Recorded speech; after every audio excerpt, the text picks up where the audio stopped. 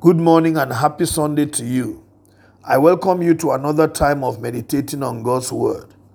Our scripture is taken from Genesis chapter 12 verse 17. But the Lord inflicted serious diseases on Pharaoh and his household because of Abram's wife Sarai. This morning we are meditating on the subject grace in action. Many Christians think that the word grace is a phenomenon of the New Testament alone. But a careful look at the scriptures will see that even in the Old Testament, we see manifestations of the grace of God. The passage we have just read is one of those manifestations. God had called Abram. He wanted to use him to raise a brand new species of humanity.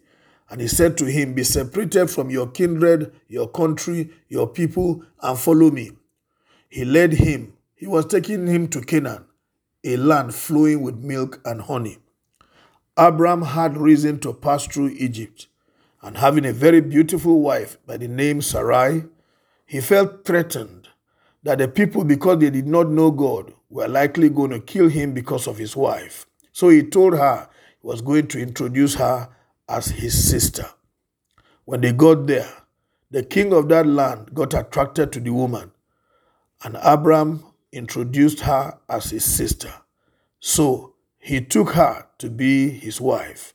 The Bible says he even treated Abram very well because of her. However, God rose up against the king. The Bible says he inflicted diseases upon Pharaoh and all members of his family because of her. Though Abram had told a lie, one will say that that lie should have condemned him before the Lord. But the Lord is not a man. He does not think the way we think, neither are his ways like our ways. He decided to relate with Abram by grace. His call was not because he was a perfect person, but God decided to take the imperfect to make the perfect out of him. So grace was in display. Though he lied against God or against concerning the woman, yet God did not condemn him. God did not abandon him. God did not leave him to lose his wife to the king of Egypt. God rose up and fought for him.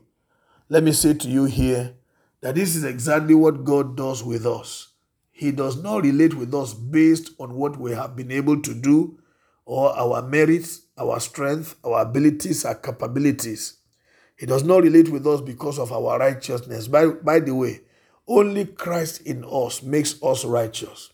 So God displays his grace upon us. It is an unmerited favor which each one of us enjoys. We did not earn it. We did not work for it. And we cannot even work for it. We are saved by grace, not of works, lest any man should boast, according to Ephesians chapter number 2, verse 8 and 9. So you can see that grace is truly in action when man relates with God. If not for grace, none of us will stand, because at one time or the other, we have done wrong, either in thoughts, imaginations, words, or action. But God has chosen to relate with us purely by his grace. Please, I encourage you to give thanks to God for grace and live to enjoy the grace of God at all times. God bless you. Have a wonderful day. My name is Amos Kunat, pastor, New Estate Baptist Church, Lagos.